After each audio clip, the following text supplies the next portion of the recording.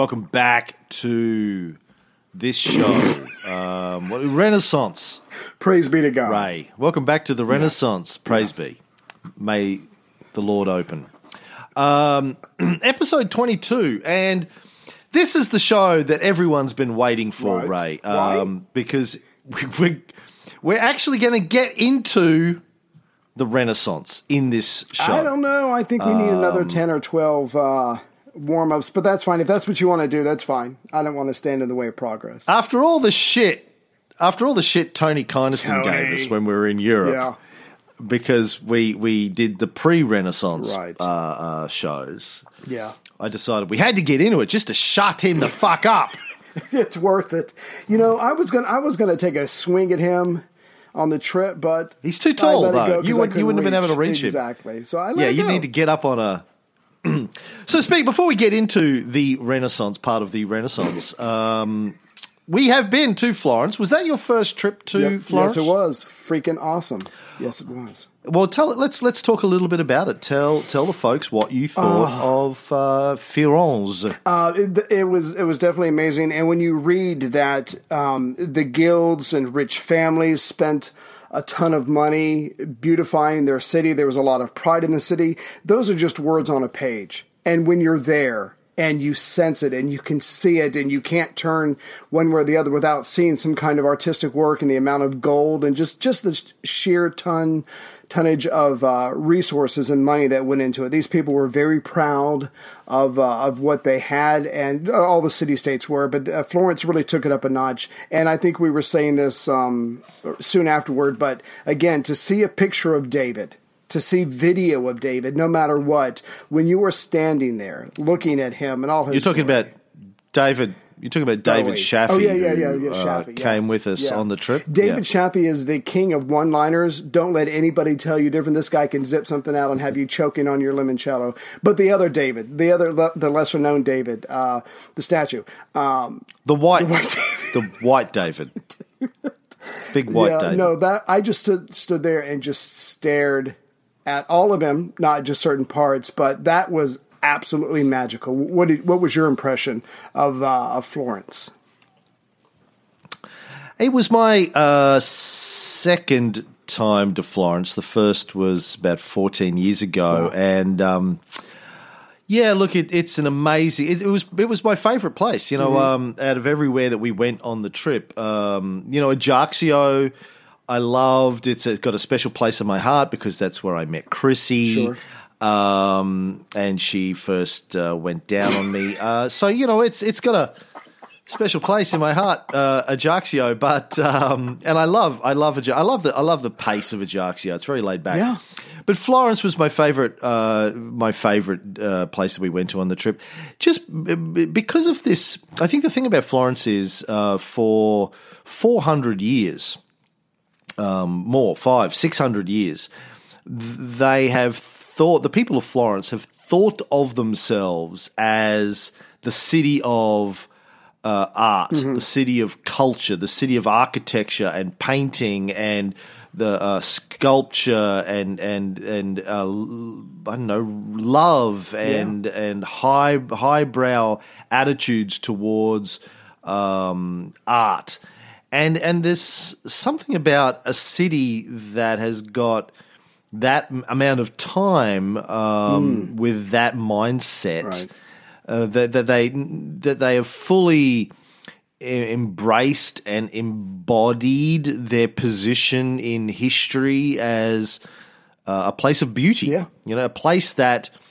created all of this beauty deliberately and helped usher in the Renaissance. So it's just this vibe in the place where I got a sense that the people who live there, the locals, really do feel that it's the city of beauty. And they were warm, they were friendly.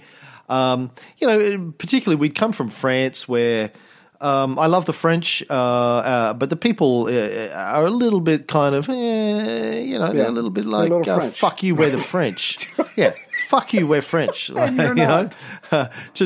To tourists. Yeah. And I get that. Right. If I was French, I would feel that way. Like, fuck you, we're French. We don't we don't need you. Well, we do need you because tourism's big, but we don't like the fact that we need your tourist dollars. So we're just going to be like, fuck you. We're French.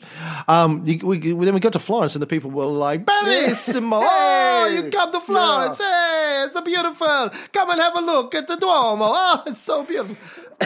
And our the tour guides that we had there were just fantastic, and they were warm and friendly and funny. So were the tour guides we had in Paris, I have to say, but who weren't French, funnily enough.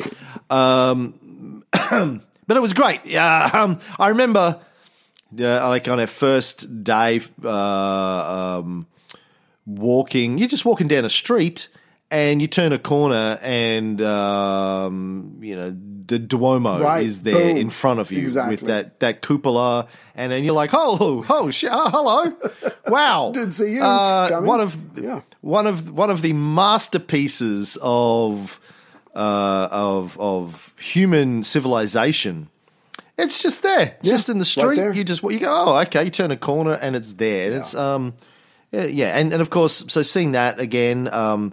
Seeing Michelangelo's David again, going to the Uffizi and seeing the Da Vinci's and the Botticelli's and all this kind of stuff. It was it's astounding. I have to say that the tour guide, and I think you commented on this as well, the tour guide won me over right away when he mentioned, or he compared the church to the mafia. So right away we knew we were with the right tour guide and his attitude about their power and stuff like that. Yeah, I was like, did he really just say that? Can you say that? He said it 2 or 3 times. I'm like, okay, I think we're with the right guy. But now, because our tour guide in Paris, she was talking about a tour guide of the Louvre, when she was talking about how the Louvre collection under Napoleon went from 500 pieces to over 5,000 pieces. And she said Napoleon was a great art collector. And I said, you mean he was a great thief? And she goes, I can't say that. I can't say that, but you can say that, but I can't say that. Yeah. And then we get to Florence. It goes, hey, the church is a mafia. You know? They're well-dressed dude. mafia. Yeah. But full disclosure, and we not to be too negative, but I don't think we were too impressed with, was it the gardens or that open area, the park? I'm not sure what its name was, but we're like, this is okay. But the Boboli Gardens? It was okay. It was okay. The Boboli Gardens, it was just really dry, really hot. Yeah, all uphill. But I did see, the famous statue of you naked riding a turtle, which was really the only reason I wanted to go to the Boboli Gardens. I wanted you to be surprised. I knew it was there. I'd been commissioned. Of course. Yeah. I'd never been to the Boboli Gardens before. I wanted to go just to see that statue. Do you know the name of the turtle that I was riding? Barry? Well, close. Eugene. It just felt right when I first saw him, laid eyes on it. Anyway, but it was awesome statue. And we're not even going to go into you taking pictures of that woman who then suddenly thought she was on Vanity Fair. We're not even going to go anywhere near that. Yeah, she's American, of course. Okay, so anyway, let's get into the show. If you haven't been to Florence, though, folks, we highly recommend it. Yes. Don't go with us, though, because we're done taking people anywhere. We're not taking anyone anywhere again. Especially Tony. Oh my God. It's hard work. Hard work touring Europe with a group of strangers. Nice people, with nice, lovely people. Yeah. It's just, you're in everyone's pocket. You're in each other's pocket for 3 weeks. And you're like, really? I'm sick of your face. No one likes that. But I thought everyone kept their happy faces on, did a good job, even though I'm sure everyone was sick of everyone else. Everyone did a pretty good job of hiding it to the most part. Some people not as good as others. Do you know what got us through? You know what got us through? The rooftop dinners, I would say, especially the rooftops. Yeah, especially in Florence. That was the best. I mean, you're looking at the Acropolis in Athens, but to see the Duomo right there, it was just magical. Yeah, every night up on the roof sunset. With a view of the Duomo lit up, sunset, dinner, cigars. Yeah, it was great. Yeah. So I want to pick up our story, Ray. Yeah. In the year 1302, so in our last episodes 20, 21, we were talking about the fall of Rome. and how it all sort of came crashing down. That which Julius and Augustus built came crashing down in the 500s through a variety of things. Bit of plague, bit of Germans, bit of Christians. It all came crashing down, and that plague is not going anywhere. Yeah, no, it's not. But in 1302, I want to tell the story of a man called Pietro di Parenzo de Garzo. All right. Or PPG, as his people knew him. Rap name. PPG! What up, bro? Well, we actually want to talk about his son, but we'll get there. Yeah. We'll get there. But to get there, I think we need to duck in and out of the 800 years we're skipping. All right. And now Tony's rolling his eyes, going, I knew you couldn't just fucking tell the. Hang in there, 20 episodes, I promise, and then we'll get. So, Pietro di Parenzo de Garzo, PPG, was a notary in Florence. Tell people what a notary is, Ray.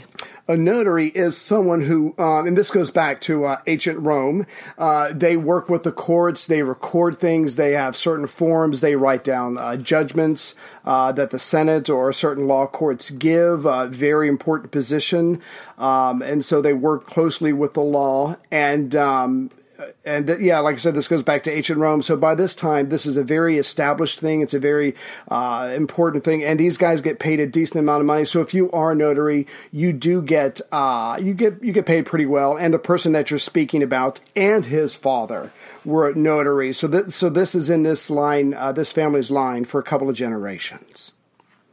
Basically, a contract lawyer is how I think of a notary. Right. Someone who deals with the paperwork. Yeah. Now, at some point in 1302, PPG was falsely charged with faking some documents, and it came down to a bit of a political battle. He belonged to a political party called the White Guelphs.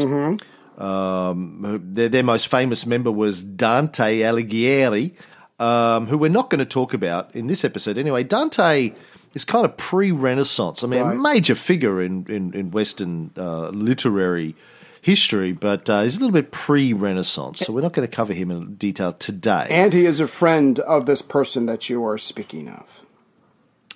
Yeah, well, they're in Florence, and it's a small town, relatively small town. These people knew each other. Yeah.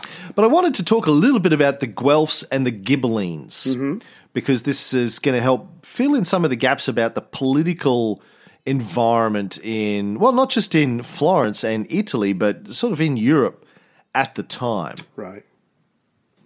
And particularly as we go forwards with the series and talking about Florence, we're going to be talking a lot about the politics. You know, it's going to help explain when we get to people like the Medicis and this kind of stuff. It's good to know a little bit about the Guelphs and the Ghibellines. So this goes back to the 12th century and Frederick Barbarossa. Yeah. Barbarossa, Ray. That sounds familiar. I think we've talked about Barbarossa before. On occasion. Where have people heard Barbarossa before, Ray? I know they've heard it on my show, but yeah. I'm not sure which show you're referring to. Well, our Cold War show War, and your Operation World War II Barbarossa. show. Yeah, which was, to remind people? The Nazi Germany invasion and supposed to be relatively quick war with the USSR. That's right. Named after this guy, Frederick Barbarossa. FB. Now, Barbarossa was elected King of Germany at Frankfurt on the 4th of March, 1152. Okay. He was crowned the King of Italy in 1155 and the Roman Emperor by Pope Adrian IV in 1155 in Rome. Now, after the fall of the Western Roman Empire in sort of 480, when, as we talked about in one of our earlier episodes, when Julius Nepos was deposed by Orestes development in 475, right. The title of emperor lay dormant for 300 and something years. Wow. Wasn't until Charlemagne, Charles the Great, Charles Magnus, whatever you want to call him, was crowned emperor of the Romans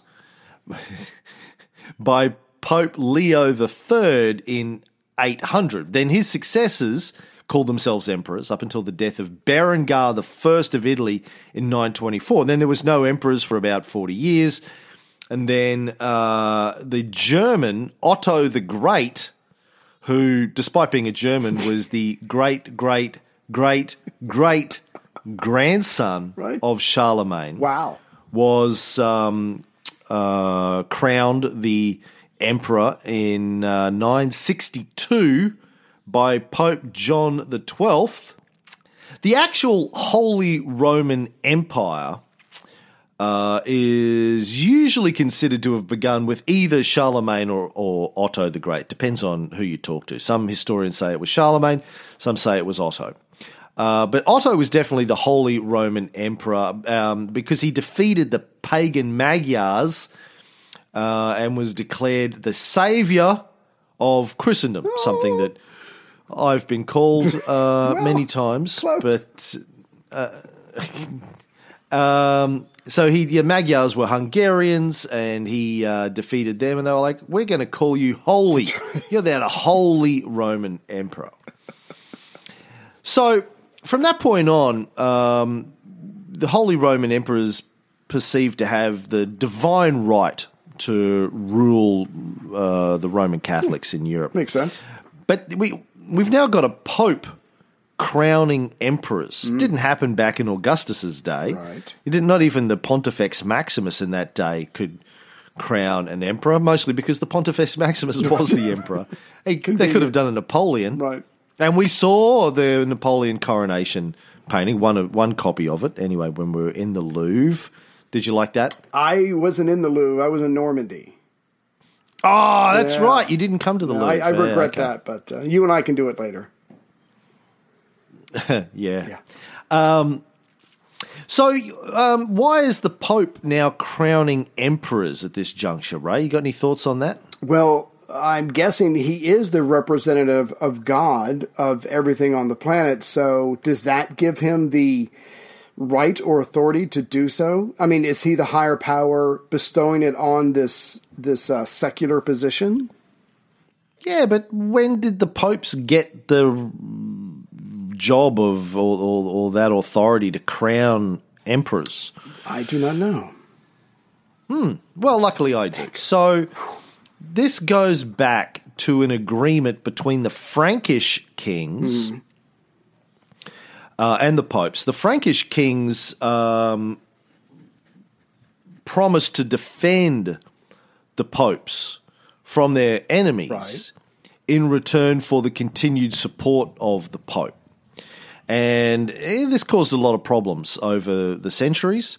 But it goes back to Charlemagne's father, Pepin the Short, somebody that I know you've got a lot of affinity with. Pepin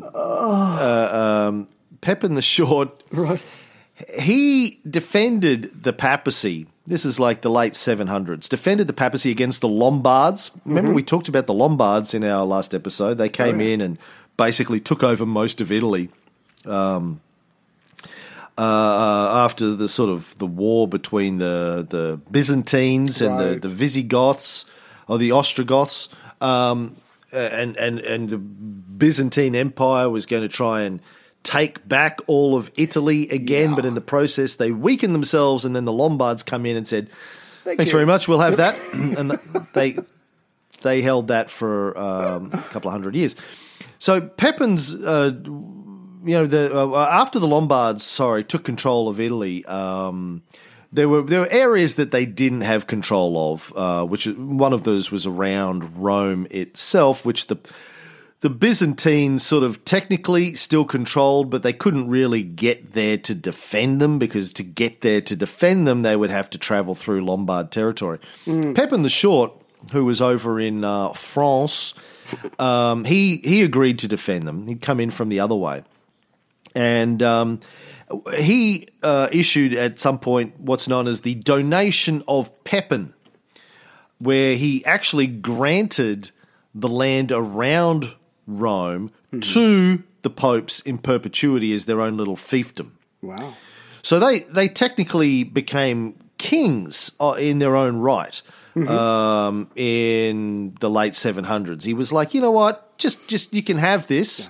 You back me, I'll back you, and I will give you all of this land. You're now king of your own little territory. You can have an army, you can make the laws, you can do everything you want. So the popes became kings. Eventually, they didn't just have spiritual authority; they had temporal authority, and this became known as the Papal States, the land that they controlled up until this very day. We went to the Vatican, and as most people I'm sure probably know, the Vatican is an independent nation.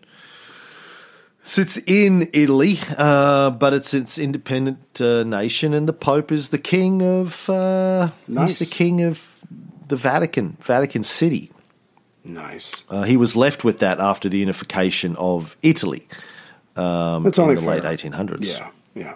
Really? Fuck the Pope. But anyway.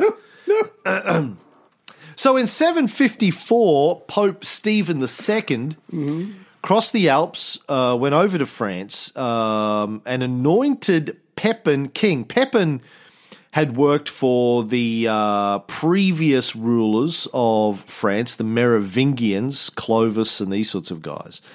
But Pope Stephen II went over, anointed Pepin king, which was the sort of got rid of the old Merovingian royal line and introduced the Carolingian royal line, because one of Pepin's ancestors was Carol. So Charles Martel, I think his name was. So this is where the Carolingian dynasty comes from. Right. I just have to ask. I'm sorry, I have to ask real quick. If you were made Pope, would you pick the name Stephen? I'm just well, it's named after Saint Stephen. That doesn't help. I'm sorry, but that's okay. Please continue.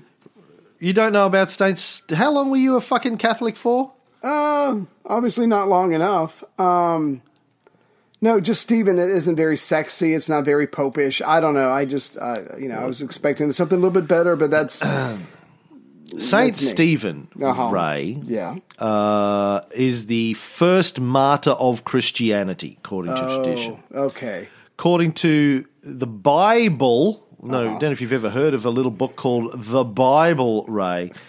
In Acts of the Apostles, he was a deacon in the early church who pissed off the Jews. Right. He was walking around going, Jesus is the Messiah. And they were like, shut the fuck up. And he's like, nah, he's the Messiah. Make me. He was accused of blasphemy and was stoned to death. And while they were stoning him to death, the guy who was looking after their jackets, they had a cloakroom. Right. According to the Bible, the guy who was in charge of the cloakroom was a little guy called Saul of Tarsus, later known as Saint Paul the Apostle. Right. He was like, yeah, stone that bitch, and I'll make sure no one steals your coats. And that'd be my job. Anyways, okay, you know what? So I retract, and a bit of an apology. Saint Stephanos, Saint Stephen's. Anywho, in return for the Pope's support, Pepin gave, because the French were good Catholics at this juncture. Pepin gave Pope lands in Italy, and they did this deal. So Pope Stephen conferred on Pepin the title of Patricius Romanus, the father of the Romans. Ah, nice. And then 46 years later, in 800, Pope Leo III crowned Charlemagne Roman emperor. It hadn't been used for three and a bit hundred years. They resurrected the title of Roman emperor. But the precise term Holy Roman Empire wasn't actually used until the 13th century. Wow. So anyway, back to Barbarossa. Now, before Freddie B was made the emperor, he was the Duke of Swabia. Right. They used to do a lot of DNA testing and genital testing there. Sure. They go, we just need to take a swab. Right. They go, shit, we're going to call this place Swabia, man. Every time you come here, they just want to take a swab. He had a castle in Swabia called Weiblingen. Sure. I'll take your word for it. Weiblingen, I think is how the Germans pronounce it. Weiblingen. And his supporters would cry that out in battle. Weiblingen! Did they Everyone win? would be like, what? Did you just stub your toe? Weiblingen! That's too long. I need something shorter, but continue. Well, when his supporters translated that into Italian, it became Ghibellino. Not Don't ask me how Weiblingen ends up as Ghibellino, but that's where it comes from. The Ghibellines. The Ghibellines were the supporters of Frederick. Right. Now, his opponents were from that another Dukes of Bavaria, known as the House of Wealth. Right. His supporters would shout out, "Wealth, That's wealth, even worse. Weiblingen, wealth, Forever Weiblingen." wealth. And in Italy, they became the Guelphs. Yes. So when Barbarossa is trying to take control of Italy, which he did, he came in and he goes, I'm going to have that.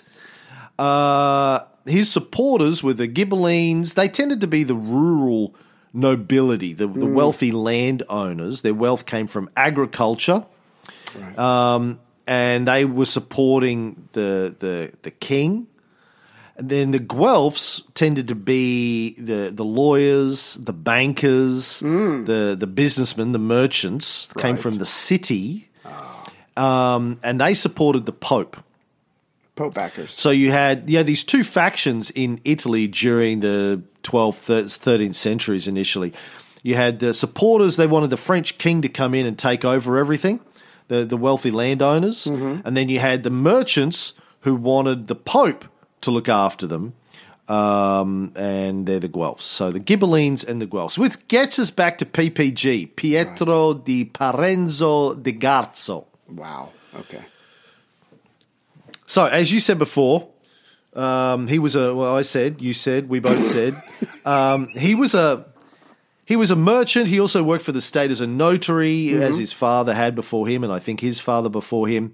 They were professional writers of contracts and wills and other sorts of legal documents. He's basically a lawyer, came from generations of notable lawyers or notable notaries. Right. Nice. He had that was on his business card. PPG, notable notary. And he belonged to this faction known as the White Guelphs. So at this juncture, the Ghibellines had kind of been eradicated for the time being. Right. And then the Guelphs started fighting amongst each other. The White Jesus Guelphs Christ. and you had the Black Guelphs. Right. The White Guelphs wanted to get rid of the Pope altogether. They go, you know what, the Pope was useful when we were fighting the king. Right. Now we got rid of the king, let's get rid of the Pope too. Fuck it, we don't need him. The Black Guelphs thought of themselves as the church party. Right. Whereas the White Guelphs were sort of like all proto-nationalists. They were secular nationalists. They were like, we don't need this Pope. What's the Pope ever done for us? They wrote a song. They wrote this song for the Pope. What's up, girl? He stood me up again. Again? Well, what's up with this guy? Do you really like him that much? Yes, honey, I love him. He is fine. He does a lot of nice things for me. I know he used to do nice stuff for you, but what has he done for you lately?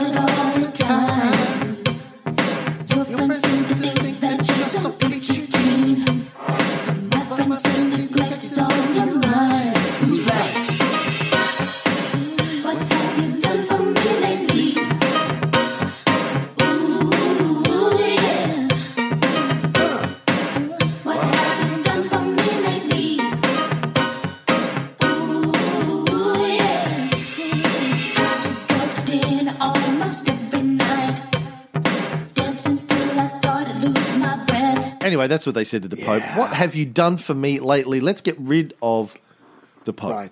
Makes sense. So this is the Black Guelphs. So the Black Guelphs accused PPG of falsifying some legal document. Right. And he basically said, fuck you, it's a stitch-up. Well, what did he do next, Ray? Well, from what I was able to read, they're like, okay, this is the accusation. So you either pay a fine of 1,000 lira or, your choice, you can lose your right hand. I know what I would have picked because self-pleasuring is important to me. But anyway, so he refused to pay the fine, but he also refused to stand trial. So the court was left with nothing more than to take his property from him. So, he ran away too. Basically, that before too. all of this. Yeah, and so he got the fuck out of Dodge. Yes, and they took his property with his right hand. May I add? They didn't take his right. He took his right hand. Yes, he ran away with his right. With his right hand, still attached. Yeah. I'm sorry, I should have been a little more clear. Mm. And he used it to give them the finger as he was riding away. Now. He took his young wife with him. They fled to the town of Arezzo, which is about 80 kilometres, 50 miles southeast of Florence. I've been to Arezzo, not on this trip, but on a previous trip. Very lovely. Very lovely little part of the world. Cool. And it was there that Pietro's son, his first son, was born in 1304. Now, Pietro had a nickname. It was Sir Petrarco. Sir just means... It's like Mr. Messer. It's like a title. A title that, it's like a title of respect that they would give to notable people in Florence in those days. So Sir Petrarco, S-E-R, Petrarco is how he is often referred to. And his son, of course, Ray, was... Francesco Petrarca. And we know him by the anglicised version of his name, Petrarch. Right. The great Florentine poet, although he never really lived in Florence, but he thought of himself as Florentine. And we tend to think him as Florentine because his father was Florentine, but got out of Florence just before Petrarch was born. Right. Often called Petrarch, that is, the father of humanism and the father of the Renaissance and the first modern man. So we're going to spend the next couple of episodes exploring why Petrarch is remembered as the father of all of these things. Now, a lot of you have written in accusing us of being Renaissance men, and that's true. But he's the first. We take it from him. So very proud to be a part of that lineage. But yeah, and as we're going to see, this isn't something that is done willy-nilly or accidentally or he stumbles upon it. This guy is going to have a cause, a crusade, if you will, to try to change things. And I think we probably said this on a previous episode. The humanists were all about studying the classic works of antiquity. They wanted to create a citizenry that was able to speak and write with eloquence and clarity so they could better engage in civic life of their respective city-state and to help develop and take care of their cities. And they also wanted to persuade people to be virtuous and to take prudent action in their everyday lives, kind of like what our shows do. So what is humanism, Ray? Just as far as I know, it's just the what I just said rather brilliantly, just the study of classical antiquity. We talked about the level of writing and supposedly the level of patriotism, nationalism, if you will, during like Augustus's time. That all kind of fades away after the Roman Empire falls. And these humanists want to return to a state of a better way of living, of focusing on their daily lives, of what is practical and pragmatic, and to be inspired and to take examples from the classical times of Rome. No, I don't think that's what humanism is at all. Okay, that's what I think it is. What do you think it is, jerk? Sorry, that wasn't very nice. I apologize. Wow, where did that come from? I normally hit mute. No, I've been saying it for years, but I normally hit mute. My finger slipped. I'm sorry. Well, you've been hitting the limoncello before you came on this evening. Something like that. No, humanism is the putting a value on the human experience. I like that. How to live in this life, live well in this life, as opposed to thinking about your immortal soul and what's going to happen to you when you die. So during the Middle Ages, from the fall of classical Rome through to the Renaissance, by and large, I don't want to say everyone was like this because we know that's not true. We know today that these sort of ideas of humanism that became prevalent in Italy, certainly for the first time in the Renaissance. There had been smatterings of it right through the Middle Ages. There's something called the Carolingian Renaissance, happened under Charlemagne. There was the Ottonian Renaissance under Otto the Great. Of course, we know that the Muslims had an interest in classical learning and kept these books. So there was this continuation in different times in different parts of the world, bits and pieces. But by and large, under Catholicism for this 1,000-odd years, where the majority of people put their time and energy, if they had the opportunity to think beyond scratching a living out of the dirt, right, was about what was going to happen to them when they died. It was the focus was on their immortal soul, how to be a good Christian, how to make God love you. The church promoted this as where people should put their time and energy and their focus. And there was a certain amount of classical study that went along with that. Aristotle was very big, and the scholasticism, which was the way that they studied during those centuries, was built around sort of Aristotle's, some of his writings, and the idea of dialectics between scholars trying to debate the nature of truth and trying to figure out how to get closer to God. But the humanists were like, what matters is what the human experience is right now, how to live a good life, how to live a happy life, how to live a virtuous life. And they took some of this, as we'll see, from the writings, some of which had they already knew about, some which they rediscovered, particularly of people like Cicero, and also Plato and Aristotle.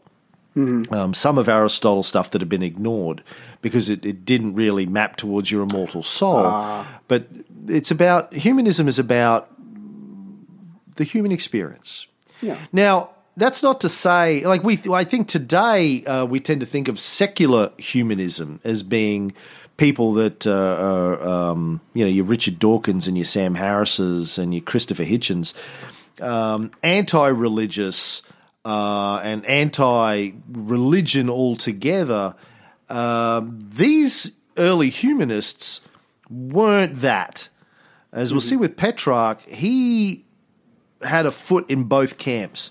These early humanists didn't just turn around overnight and go, fuck the church and fuck God. We don't believe in that bullshit. Right. Viva la reason and logic. They were still religious, yeah, but started to value more than had previously been done the humanist side of things, and a revival in some of the focus on how to live a good life. Today, let's not worry about what happens 100% when you die. But they did both. Right. For many centuries, we see that during the Renaissance, these people, and this includes the Medicis and all of these sorts of guys, Michelangelo and Da Vinci, all these names that we're going to explore, they were religious as well as being interested in the human experience and science and rational thought and all this kind of stuff. It wasn't a quick transition. It was a very slow transition over many, many centuries before religion started to lose its grip on the major humanists. I think you make a good point, because if it had been more abrupt, the church obviously would have come down on them, just like they came down on everyone else for the last 1,000 years.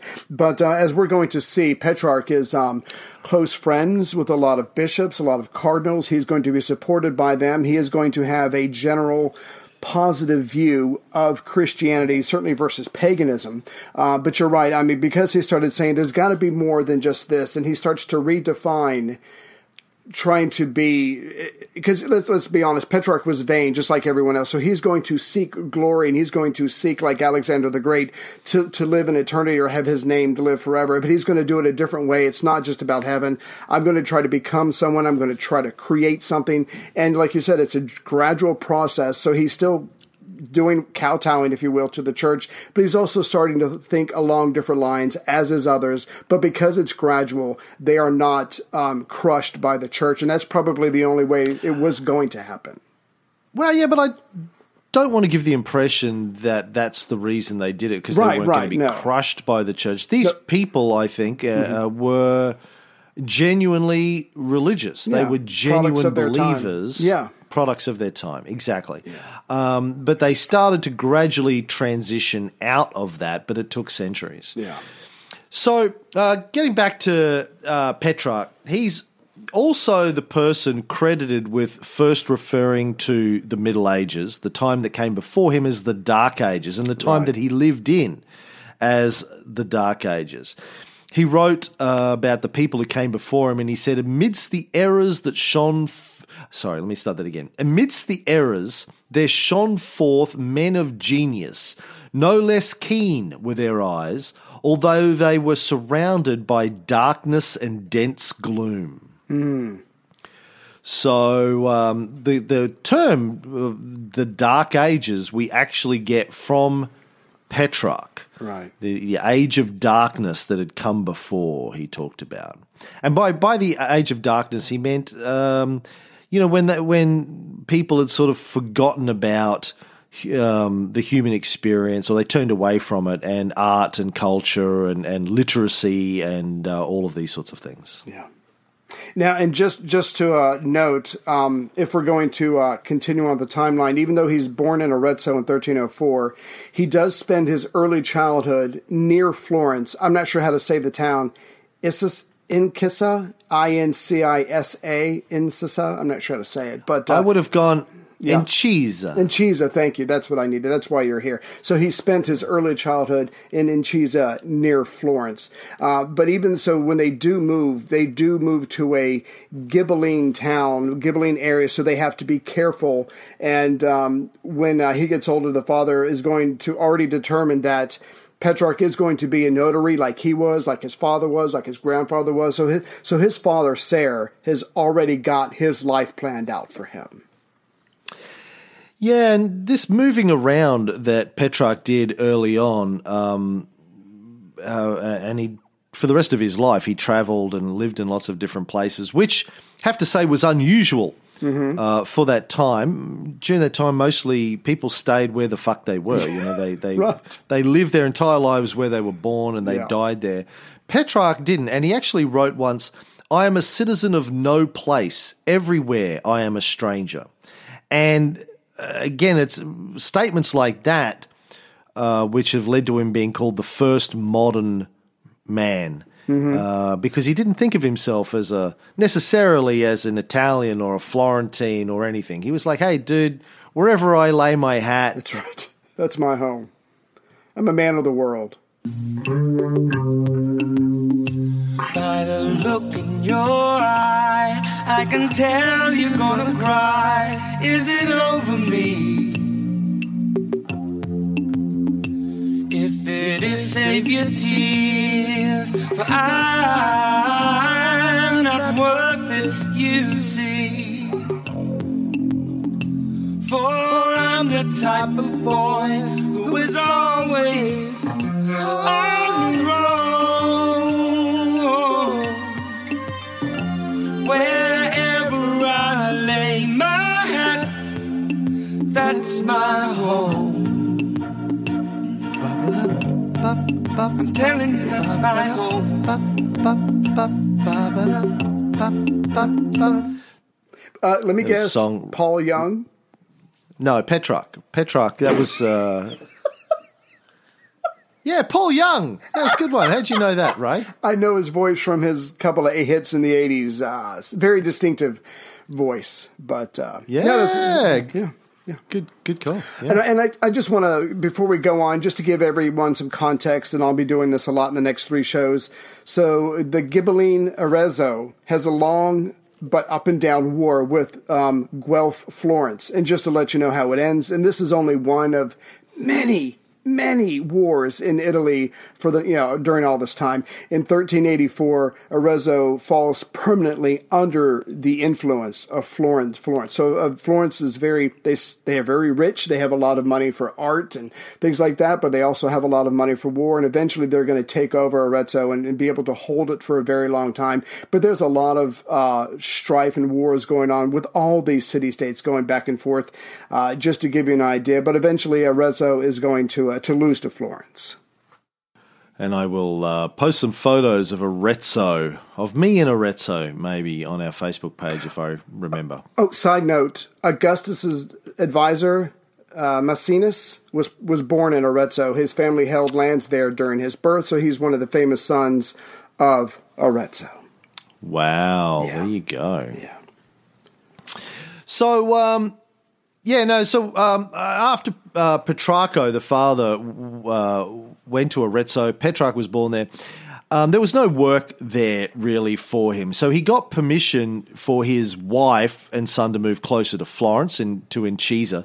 Mm-hmm. And then Sir Petrarco went looking for work, basically. And around about 1311, he did a number of different things, but about 1311 he ends up in Avignon, where he got employment in sort of the papal court there. They're always looking for notaries in the papal court. Sure. And so that's where he went to get work. Of course, he's a Guelph. Right. And the Guelphs had Pope been lover. pro-Pope. Yeah. They said, are you a white Guelph or a black Guelph? And he went, black all the way, baby. Once you go black, Guelph, you don't go back, Guelph. And love the Pope. Love me a good Pope. Yeah. So now, I just wanted to add real quick. So he just moved. He followed Pope Clement V, who started the Avignon papacy. And again, he took advantage of the fact that he was a Guelph to get in good looking for work. I just wanted to throw that in. And why did Clement V start the Avignon papacy, Ray? I think he preferred it to Rome, but I don't know. A little bit of backstory I wanted to tell here because this is a good story. So remember how I said earlier that Pope Stephen did this deal with Pepin, Pepin the midget. They said you can't call him that. No. What do we call it? It's not politically correct. And they said, we'll just call him the tiny, the little, Pepin the little. Let's just go with short. Right. Yeah, let's not. He's not a fucking leprechaun. Let's just say, we're not saying leprechaun. We're just calling it like we say it. His original name, Pepin the Lep. Pep the Lep, they call him. Peppy the Leppy. As a bumper sticker. Yeah. I said it caused problems. So this kind of came to a head in 1303, the year before Petrarch was born. Right. When Pope Boniface VIII was arrested by King Philip IV of France. Right. Over taxation. Basically, Philip is running all these wars. He goes, I need money. I'm going to tax the church, motherfuckers, because these fuckers have got money. I'm going to tax the church. So he starts taxing the church in France, the clergy and the bishops and all these sorts of guys. Going to hell. And Pope Boniface goes, fuck you, and excommunicated him. And Pope Boniface issued a papal bull basically saying popes are the boss of kings. So you shut the fuck up. I make or break emperors, bitch. Right. I made you an emperor. I can unmake you an emperor. And I sure as don't pay no taxes. Uh-huh. Yeah. Yeah. So Philip didn't like that. So he had Boniface arrested and tortured. What? But then he released him a few days later Did he say he was sorry? But then Boniface died from maybe his injuries. No one can tell for sure. Maybe he slipped and fell. Yeah. Yeah. Now his successor, Pope Benedict IX, only lasted 8 months before he also died. Oh, shit. Probably poisoned. Sure. And then the cardinals all went to a conclave, which is how they elect a pope. It was deadlocked, and King Philip IV, was able to undeadlock the conclave and got one of his homies, right, a Frenchman, elected pope, Clement V, in 1305. Gotcha. Now, he said, Clement, fuck this Rome business. I want to keep an eye on you, Clemmy. Yeah. Right. So let's just move the papal court to France, where I can keep an eye on it. Wow. So Clement moved the papal court to Avignon. Now, we've seen, remember when the Roman emperors said, Rome, not a big fan of Rome anymore. It was good in its day. Yeah. Then they moved it, I think, to Milan first, and then to Ravenna, and of course, and Constantine set it up in Byzantium. So now the popes are doing the same thing. You know what, Rome, it's just not what it used to be. Pack up and let's go. Yeah. So they moved to Avignon in France, where it remained for 67 years. Wow. Now, Clement is also best remembered. He's remembered for two things: moving the papal court to Avignon, sometimes referred to as the Avignon papacy or the Babylonian captivity, right? Because they thought France was, the work of the devil, and it was Babylon, isn't it? Yeah, pretty well, but pretty much. The drivers are. I can tell you that right now. Yeah, we don't really like you. We need tourism, but seriously, fuck you. We are French. Clement is also remembered for suppressing the Knights Templar, which would be a great story to tell at some point. But the Knights Templar had sort of built themselves into this. They were basically a bunch of Christian mercenaries. I think they started protecting the roads of Christendom from thieves and robbers and that kind of stuff. They ended up becoming ended up becoming incredibly rich, incredibly powerful, and King Philip was like, you know what, I want that. I want their money. And so he did a deal with Clement, and Clement, they basically had the Knights Templar all killed. Wow. And took all their shit. Wow. Anyway, so fast forward to 1316. Petrarch sends Petrarch and his brother Gerardo, who came along later, sends them off to study law at the University of Montpellier. It's the family business, and he goes, you know what, you're gonna become lawyers. What did Petrarch think of that plan? Yeah. Well, as far as the University of Montpellier, he was there from 1360 to 1320. Then he goes to Bologna, 1320 to 1323. Now, Bologna should have pleased Petrarch more than it did. It was a university town. Learning is the passion. There's a bunch of young people to talk to. And it actually was the first time that a university was giving courses in human anatomy. So that was pretty avant-garde. And there was also a female professor who supposedly, I'm sure this is not true, who was so fucking smoking hot, she had to lecture behind a veil because her hotness would have distracted the students. But if you're 16 or 17, you're going to be distracted by anything. But the point is, it should have meant more to him, but it didn't, because, as we're going to see later, while at Bologna, politics reared its ugly head. And this is a little backstory. The community there, Bologna, had won its control back from the Holy Roman Emperor back in 1153. And since then, they had been picking their own podesta, their own city manager. So they kind of had a democracy for 2 centuries. But in 1325, while Petrarch was there, Bologna city forces were defeated by Modena, a nearby town, And so the city of Bologna put itself under the protection of the papacy. So in the future, this is going to get Bologna in a whole bunch of trouble as it aligns with the papacy. But the point is, there's this infighting, there's this war. They can't just be calm and get along. So this does affect his learning. It does scare him to see war up close and personal. But even at a young age, and I'm not sure if we've touched on this in the past, but even at a young age, Petrarch was interested in writing and Latin literature. So he didn't really think much of his studies. And he even said of the law, "It went against my bent, painfully, to acquire an art that I would not practice dishonestly, and could hardly hope to practice otherwise." So he did not think very much of this. The only excitement he got about doing his studies was that when he led legal treatises, he was able to read references back to Roman antiquity. And during his schoolwork, which he did the absolute minimum, instead he spent all of his time reading as much Virgil, Cicero, and Seneca as he could find. And as we've said in previous episodes, there wasn't that much. There would be a lot more in the future, but everything he could get about the late Roman Empire, he just consumed it because he found their Latin so pure and so beautiful and so moving all at the same time. Yeah, and he got into Cicero from a very early age, thanks to his father, who had a collection of a little bit of Cicero, a little bit of Virgil. Nice.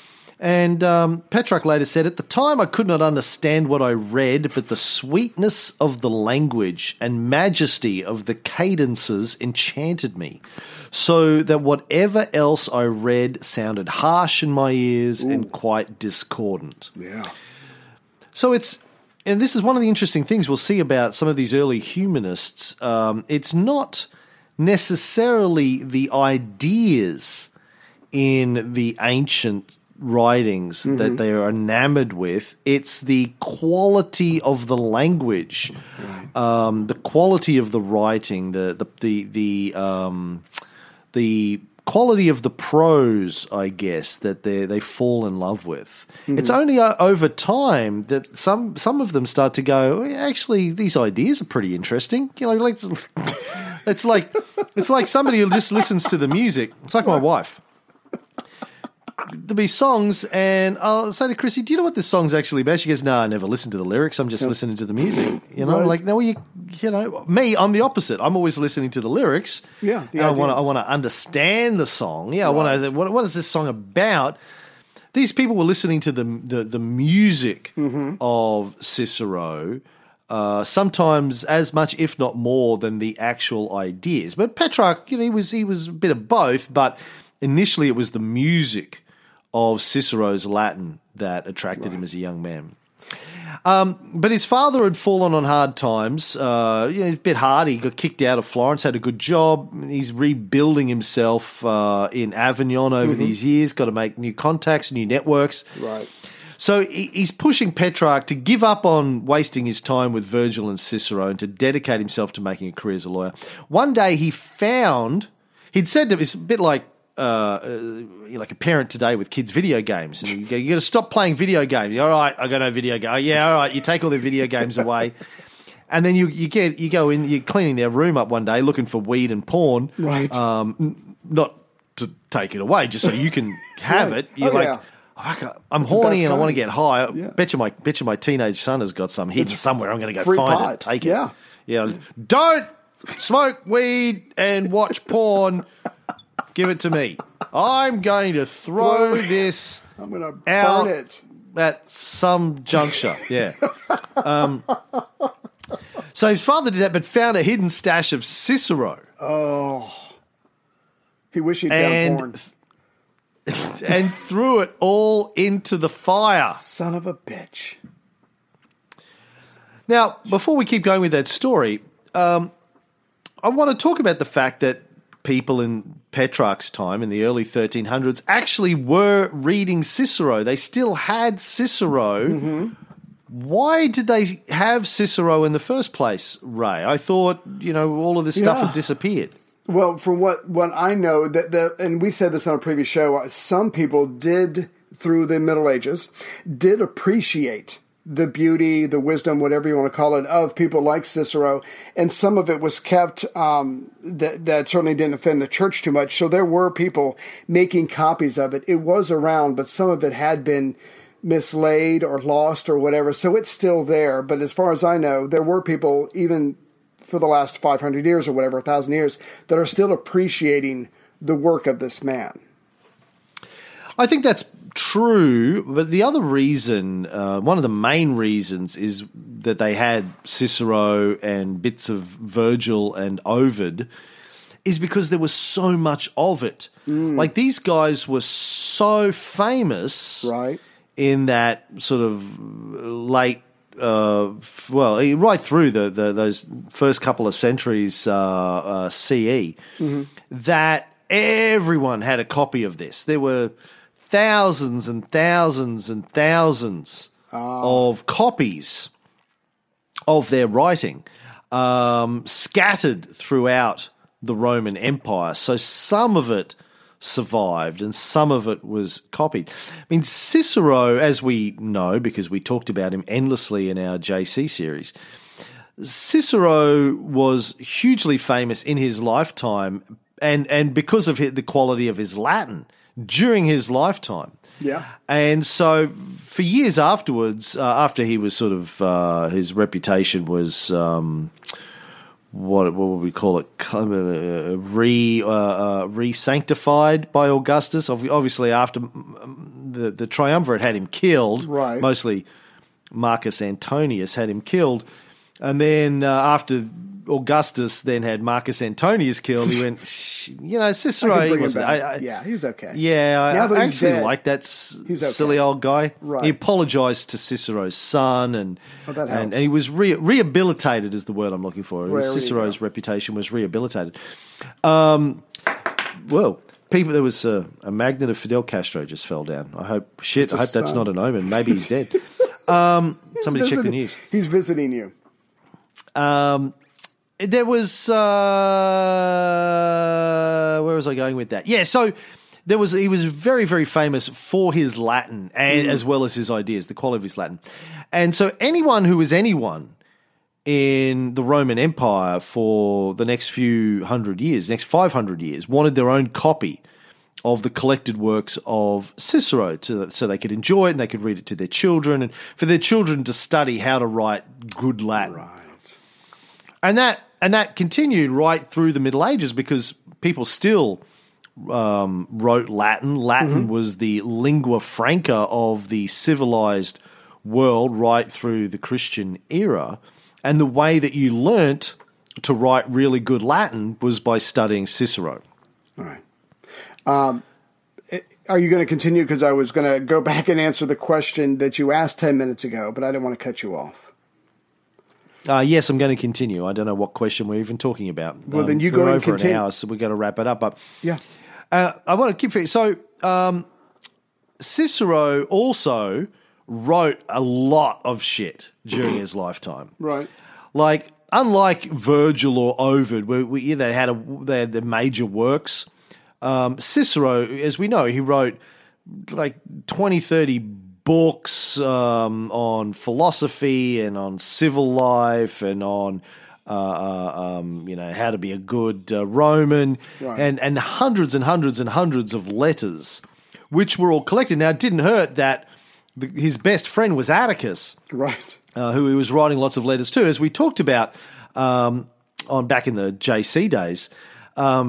Atticus was basically a publisher in Greece. So Atticus was taking all of it. Atticus had rooms full of slaves whose only job was making copies of Cicero's letters and turning them into books that Atticus could then sell and make money from. Nice. And when Cicero died, his slave that he gave his freedom to, Right. The shorthand guy. But go ahead. I can't remember his name. Toto, I think was his name. Let's go with that. Yeah. Also collected all of the Cicero stuff that he could, and his job was basically to make copies of Cicero's letters at the time, as well as to write down his stuff. He made copies and got them to Atticus, and these were published. So, as of this day, like 2018, Ray, what percentage of written works from Cicero's lifetime that have survived do you think are actually written by Cicero himself? Of all of the Latin writings from that late 1st century BCE are actually written by Cicero himself that have survived to this very day. Do you mean not forgeries? Yes, Ray, not forgeries. Okay. I've 25%. I have no idea. Try 75%. Wow. That's impressive. 75% of the books that we have that come from the 1st century BCE that have survived were written by Cicero. That's impressive. Somebody worked hard. There was a conspiracy to keep this guy's writings existent. As I said, that's how people learnt Latin. Right. They learned it from studying Cicero's use of Latin, so that's why it survived. So anyway, back to Petrarch throwing books into the fire. Yeah. A book burning, if you will. So Petrarch says he screamed so loudly when his father threw his books into the fire that his father reached in and pulled 2 out that had been barely scorched. One was Virgil's Aeneid, and the other was a copy of Cicero's On Rhetoric. And he told his son that he could read Virgil when he had a spare hour to kill outside of his studies, and to read Cicero's On Rhetoric to help him in his career as a lawyer. Which is what Petrarch studied for the next 7 years, although, as you said, he considered it a waste of time and energy. And then when he was about 22, his father died, and then his mother died a few weeks later. God. Yeah, so it's 1326. They're dead. He quits school. He and his brother Gerardo go back to Avignon. He gets a couple of jobs as a cleric in an office. But another reason for him not to like the law very much, he's going to find out that his guardians, through legal manipulation, are able to take his inheritance in Florence. So again, he has a very negative view of the law. He sees the legal system as nothing more than the art of selling justice. He's going to focus on classical poetry and young love. All he got from his father's estate, he said, was a single book by Cicero. He wrote, "A volume of Cicero so exquisite that you could hardly find its equal, which my father used to cherish as his darling treasure, and which escaped the hands of his executors, not because they wished to save it for me, but because they were busy plundering what they considered the more valuable portions of my inheritance." Cunts. Unfortunately, a few years later, he loaned this copy of Cicero, along with another book by Cicero, De Gloria, or On Glory, which Petrarch had himself borrowed from someone else. He loaned both of these to one of his old teachers that he was fond of from the Avignon days. This teacher said he wanted to borrow them so he could write a commentary on them. Right. Bullshit. Petrarch said, yeah, good stuff, fair enough. Loaned it to him. Yeah, a year later he's going, those Ciceros, how are you going with that? Oh, yeah, still working hard. You go, all right. A year later he goes, you done? He just turned up at this guy's house one day and said, where are those Ciceros? I just want to have a look at something. And he goes, oh, yeah, I sold them for cash. Right. Because he was hard up. Yeah. And Petrarch said, oh, you cunt, just tell me where they are, who you sold them to, and I'll go and buy them back. And his old teacher said, no, it's it's fine. I'm very embarrassed by this. I will go and buy them back. Trust me. Right. You can trust me. Yeah. Well, do you trust me? He goes, well, not really, but okay. And the teacher ran away, got out of Dodge. Oh, God. And then died. And so Petrarch never found out who his teacher had sold these books by Cicero to. And here's the thing. That copy of De Gloria, Cicero's De Gloria, it was the last one in existence. Oh, fuck. Anywhere. It's gone. Oh. It was written in 44 BCE. One of Cicero's last works was written the year before his murder. Right. And the last copy of it disappeared. It has never been seen since. Motherfucker. Another loss. And with that, we're going to get out. And but we'll be back. Promise. With more of Petrarch. So when we come back next week, Petrarch is going full young love and full poetry. He's going to invent the modern world. He's going to invent the love poem. Aw.